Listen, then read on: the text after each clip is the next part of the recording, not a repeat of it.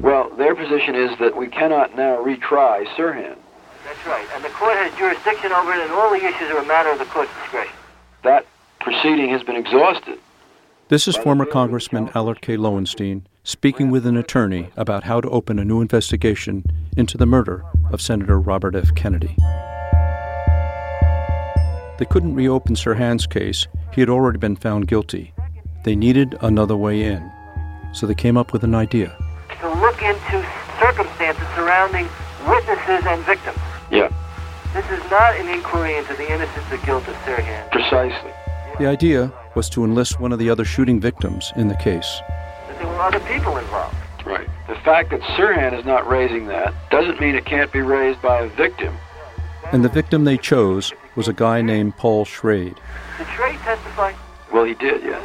Schrade was a witness in the Sirhan trial. He was also a victim in the offense. Yeah. I think the court has the power, Al. I really do. I think that's a good tack.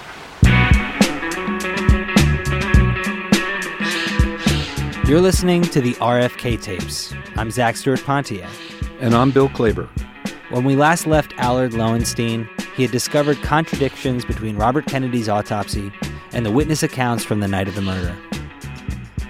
After taking his questions to the district attorney and not getting any answers, Lowenstein began his own investigation. Today on the program, Lowenstein convinces one of the shooting victims to join his fight. And together, they try to force the court to re-examine the evidence that has been locked away by the LAPD.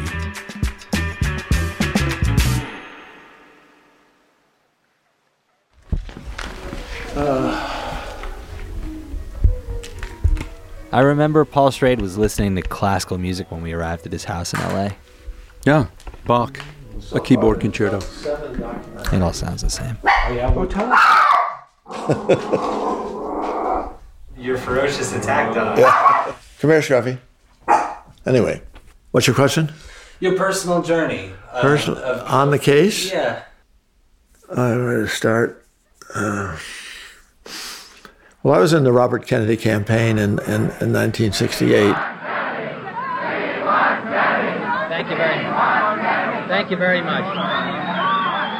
Paul Schrade was a labor activist from the United Auto Workers who attached himself to the Robert Kennedy campaign. Your time to express my appreciation to Paul Schrade, who from the UAW, who worked the night of the California primary, he stood on the platform just a few feet from Kennedy, wearing thick-rimmed glasses and a huge grin. One of the things I did, I gave him the peace sign at that point, and he turned around and grabbed my hand. That was wonderful at the moment. Mayor Yorty has just sent me a message that we've been here too long already. And then he made the peace sign at the crowd as he ended his speech. My thanks to all of you, and now it's on to Chicago, and let's win there. Thank you very much. Bob went on the back of the platform and into the pantry area. I was standing there. He came in sort of very fast, but with nobody with him, which I thought was strange. You know, where was Ethel, where was bodyguards and so forth. At that point, Bob said to me, "I want you and Jess with me." Jess was the chair of the campaign. And I turned around and saw Jess, so I fell back a bit from Bob and turned around and bang, I got shot. And I didn't know I'd been shot. I thought I was being electrocuted because I was shaking violently and saw flashes. I was in and out of consciousness for a while. Paul Schrade of UAW. Paul Schrade, head of the UAW. Paul Schrade, the head of the UAW, is also on the floor. Some way I understood that Bob had been shot, others had been shot. I don't know how I knew that. We need a doctor immediately. Any doctors at all? Didn't really come to until the next morning after surgery. They removed bullets, fragments from my head. About 2/3 of the bullet was still there, but in and out. In fact, they pulled a piece of my skull, so I got a dent rather than a hole. Where are we? A few days after surgery to remove a bullet from his skull, Paul Schrade gave a press conference from his bed in the hospital. his head covered with a large white cast. How many shots did you hear before you felt that you had been wounded? I wasn't counting. You're not counting shots off in a situation. I didn't know a gun was going off. Well, I pretty much accepted what happened, that Sirhan shot me and shot Bob Kennedy and some other people. I mean, I just accepted it because that's the way it was said, that there was no challenge to it going on at any point. Any indication that there may have been more than one person involved in the shooting down there? I didn't even know there was, anyone involved. I didn't see the person. It's not real to me. I didn't see any gun. So I don't know whether there's 1 or 10. Well, Schrade you know about. I think we should go into Schrade a little bit more. I think so, too. This is Allard Lowenstein talking to the co-author of a book he's writing about his investigation into the RFK assassination. Well, this had been, he'd almost lost his life, and it was something that, for him, probably more than anybody except Kennedy's, was very difficult to deal with, because he was walking right behind Kennedy. I think he went down first, before Kennedy was down. His belief at the time was that it was a straightforward, simple situation. Sirhan shooting directly at them from in front. Okay. Yeah, let's take it then from your initial discussion with Schrade. In 1974, Allard Lowenstein came and slept on that sofa.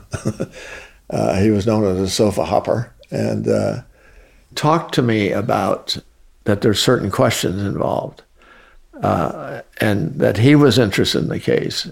Then, Lowenstein showed him a photograph of bullet holes in the pantry door frames. Well, he began talking about this picture of the bullet in the door frame, that this was evidence. Well, that got my interest. The photo shows 2 apparent bullet holes in the center divider of the double doors that Kennedy had walked through just before he was shot. So these are in Sirhan's line of fire, behind Kennedy and behind Schrade. Yeah. In the photo, the holes are circled and a police badge number is written next to them. I was a science major, chemistry major back in the university, and I tried to work out things on a scientific basis. I became interested in the whole truth of this. Sirhan's gun held 8 bullets. 3, 6, 8. 8 shots expended. Fired every one of them. No wonder everybody's laying on the ground. So we're starting with 8. Yeah. 5 bullets were recovered from the wounded bystanders. Literally taken out of their bodies. Yes. So that leaves 3 bullets. Yeah, and Kennedy is wounded 3 times. 2 bullets were recovered from his body, and 1 passed through him and went into the ceiling. So that's all of Sirhan's shots then? That's all 8? Yeah. Any extra bullets in the door frames or anywhere else is absolute proof that a second gun is firing.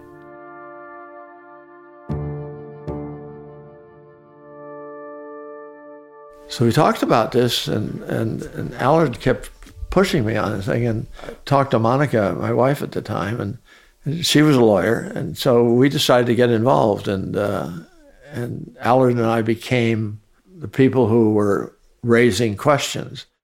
So Lowenstein and Schrade take their questions to a guy who they thought could answer them, LAPD Chief Ed Davis. We met with him at a very good meeting, and we talked to him about the issues that there may have been a second gunman, that Sirhan may not have been, raised the issue of bullets in the door frames, this sort of thing. Davis said, well, put your questions in writing. Essentially, the 23 questions, as they were called, in the process of working on these questions, I divided them into several categories, and they went through several metamorphoses. Lowenstein constructs a list of 23 questions, and he divides his questions into 2 categories.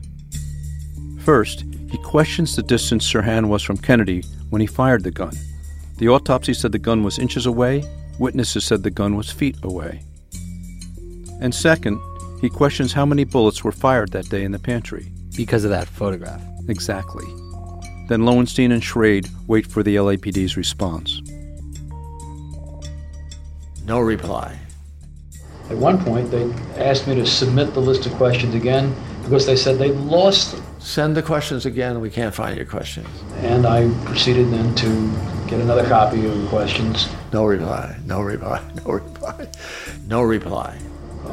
It was only when it became clear that after a year, this was now in the beginning of December 1974, that after a year of having the questions, that I then said, well, if by the end of next week you cannot tell me which of these questions you can deal with, I will have to raise these matters publicly.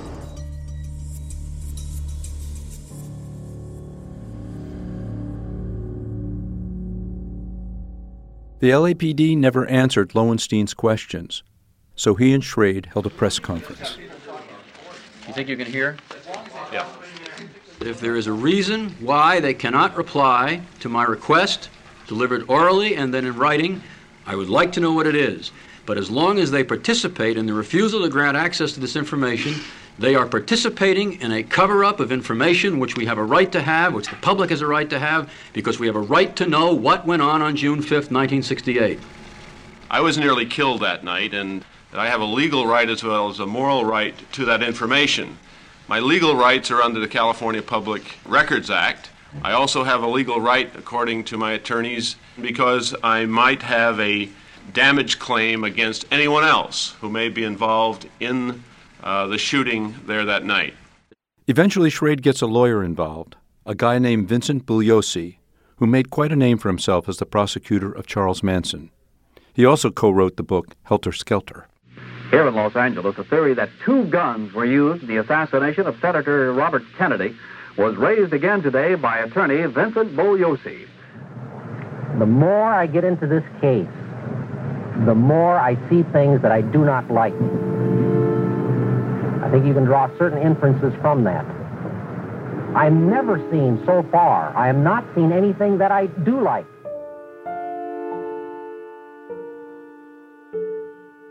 It should have been just another weary chapter in the string of assassination rehashes, another attempt to reopen the investigation of Robert Kennedy's death. It wasn't.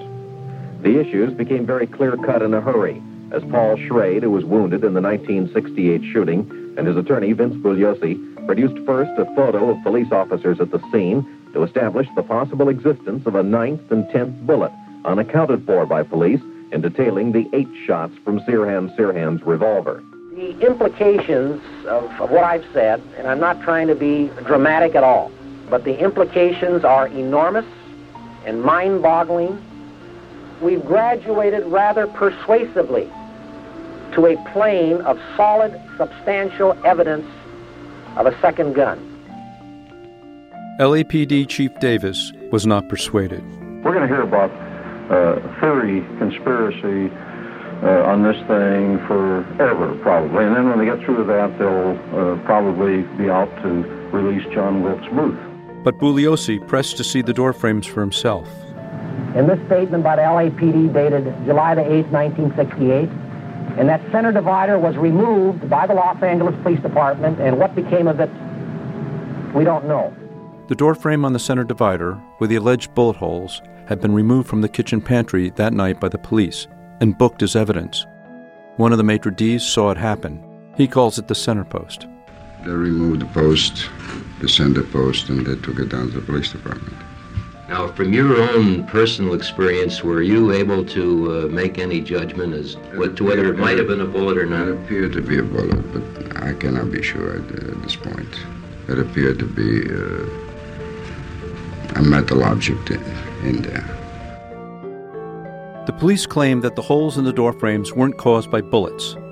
In a deposition, the chief criminalist on the case said that the holes might have been caused by waiters bumping into the doorway with dish trays. But they did admit to bullet holes somewhere else in the pantry, in the ceiling panels above Kennedy. 3 ceiling panels were removed with bullet holes in them. This is Lowenstein on firing line with William F. Buckley. If the police version, the current version, is correct, that a bullet went up through a panel, bounced off the floor above, came back through the second panel, each of those being an inch thick, and then took off and hit Mrs. Evans in the head. She was standing in the pantry door 20 feet away. Well, I think that makes the bullet in Dallas look relatively inactive. And I'm just saying that we ought to find out. It had been around. Yeah. This bullet has a remarkable history. And without that history, you have 2 guns firing. So Now, do these panels exist? Are they preserved somewhere? They were taken into evidence and presumably do. And in 1975, it seemed like Schrade and Lowenstein might finally get a look at that evidence. They forced a public hearing in front of the Los Angeles City Council. We went to City Council, and that's where Gates said the ceiling panels were destroyed because they didn't have evidence. Assistant Police Chief Darrell Gates told the City Council police destroyed bullet-marked panels from the Ambassador Hotel ceiling, along with x-rays of the panels and the x-ray records. But he insisted the panels were not evidence, since they were never introduced in the Sirhan murder trial. The materials simply had absolutely no bearing on the case to determine the guilt or innocence of anyone. Who makes that decision, Mr. Gates? The police department? The investigative staff who had conducted this investigation, which is probably the most extensive in the history of our department. Also destroyed at the same time were the door frames. You do not destroy evidence. Schrade's attorney, Vincent Bugliosi. I don't care if the evidence is a Mack truck. You preserve it. In a case of this magnitude, which may have altered the course of American and world history, you take a door jamb like this, you put it in a box, and you mark it Sirhan, and you put it in a corner. You don't destroy it. It's relevant evidence. Los Angeles police have acknowledged destroying some materials and files in the case a year after the killing, claiming the materials were not relevant. There is growing pressure on authorities for more information on this case. Lowenstein and Schrade pushed for an examination of the remaining evidence. Well, the gun and the bullets are still available. They can be scientifically re-examined, and now by court order they will be. That's coming up after the break. Don't touch that dial.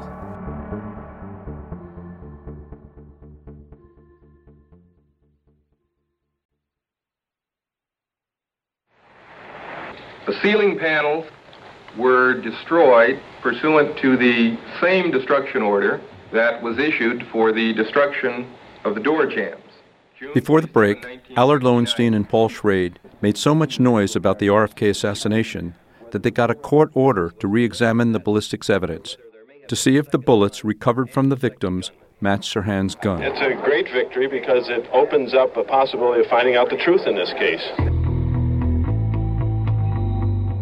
Set up a 7-member panel of experts, all criminalists. You took a bullet from my gun. In a locked room in the basement of the County Hall of Administration, the equipment is ready for the test firing of the Sirhan gun.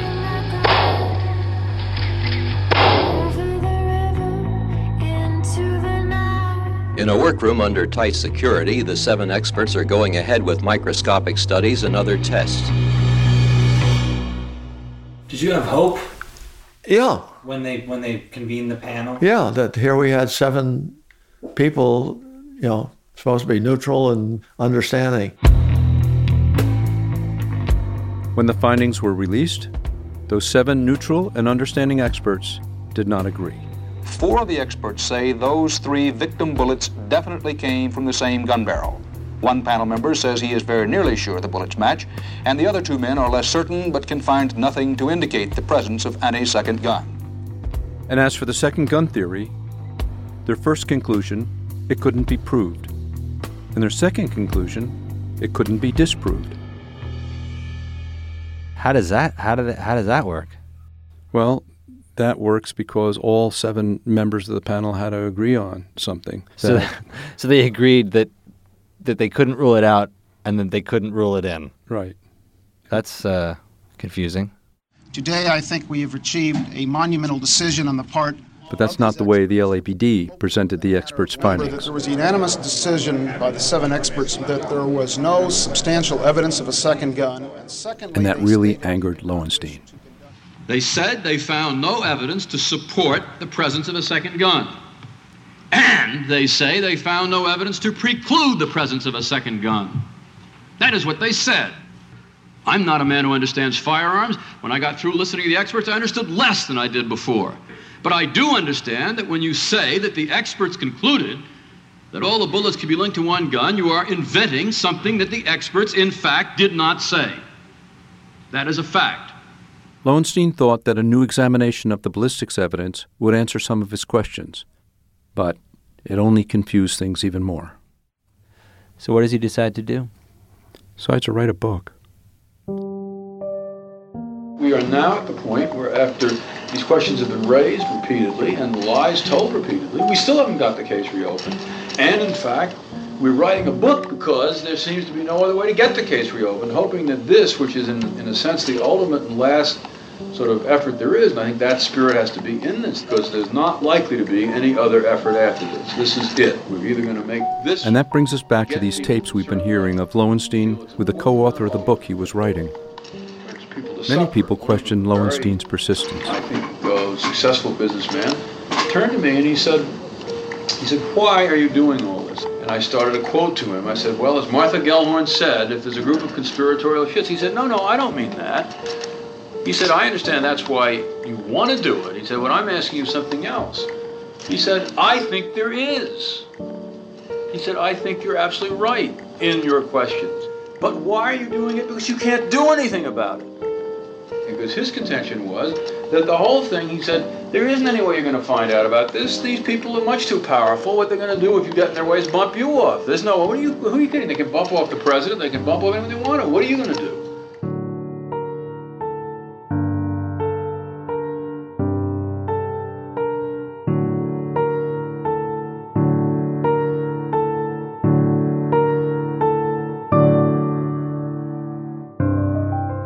Former Democratic Congressman Allard Lowenstein was shot and wounded critically in his law office in New York City's Rockefeller Center today. Police said a man walked into the office and shot Lowenstein 5 times with an automatic pistol. The motive was not known. Police took into custody a man identified as Dennis Sweeney of New London, Connecticut. Dennis Sweeney had worked with Allard Lowenstein early in the civil rights movement, and Lowenstein had become his mentor. But things didn't go well for Sweeney, and one thing after another fell apart in his life. Lowenstein had taken pity on Sweeney and agreed to meet with him. Sweeney came into Lowenstein's office and shot him 5 times in the chest. Lowenstein died soon after.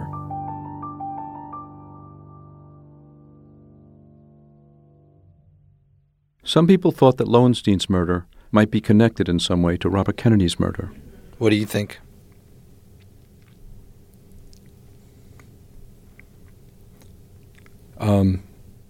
There's a lot of strange murders going on by people who have no reason to murder.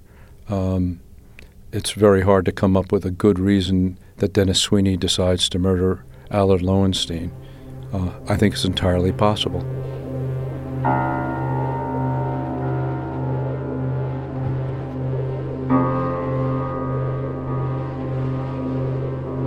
Allard Lowenstein was the architect of the movement to block the re-election of President Lyndon Johnson.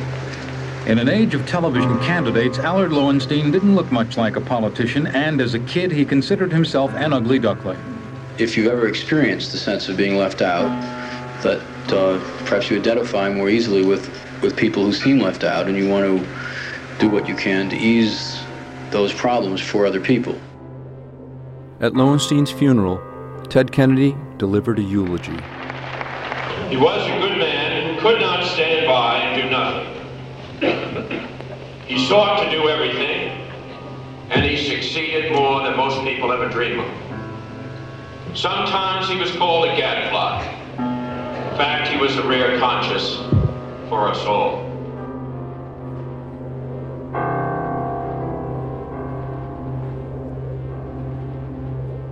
With Lowenstein's passing, Paul Schrade was left to keep asking those 23 questions about the assassination of Robert Kennedy. It's such a terrible thing to lose Al in 1980. Then you wonder whether it's worth going on. I never really feared for my life, although people said you're just out there too much, and somebody's going to get you, but nobody has so far. I'm 93, so. There's still time. They can still get you. Yeah. So what? At the time, did you have any feelings? They nearly did. Is that so? Oh, yes, they did, of course. Sure, I nearly did. I woke in the dark, cold. 8 years after Lowenstein's death, a police file was released with the cover title, Confidential Addenda to the Lowenstein Inquiry. Now we find out in the record, there's a statement in there, do not answer Allard Lowenstein's questions because they contradict what we've said publicly.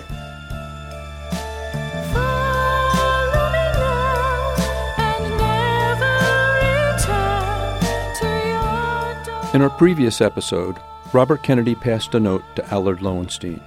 It said, "If a single man plant himself on his convictions and there abide, the huge world will come round to him." That quote is also on Lowenstein's gravestone.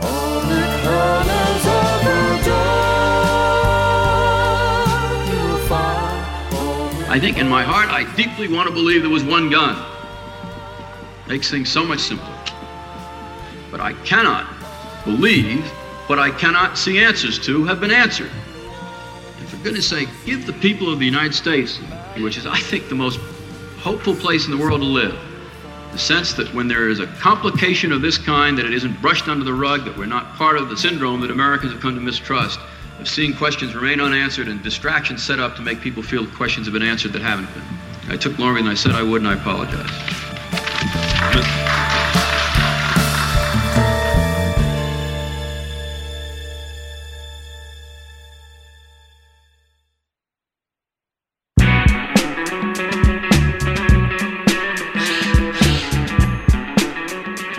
Next episode, I listened to the lost tapes of Sirhan Sirhan to try to understand the man who pulled the trigger.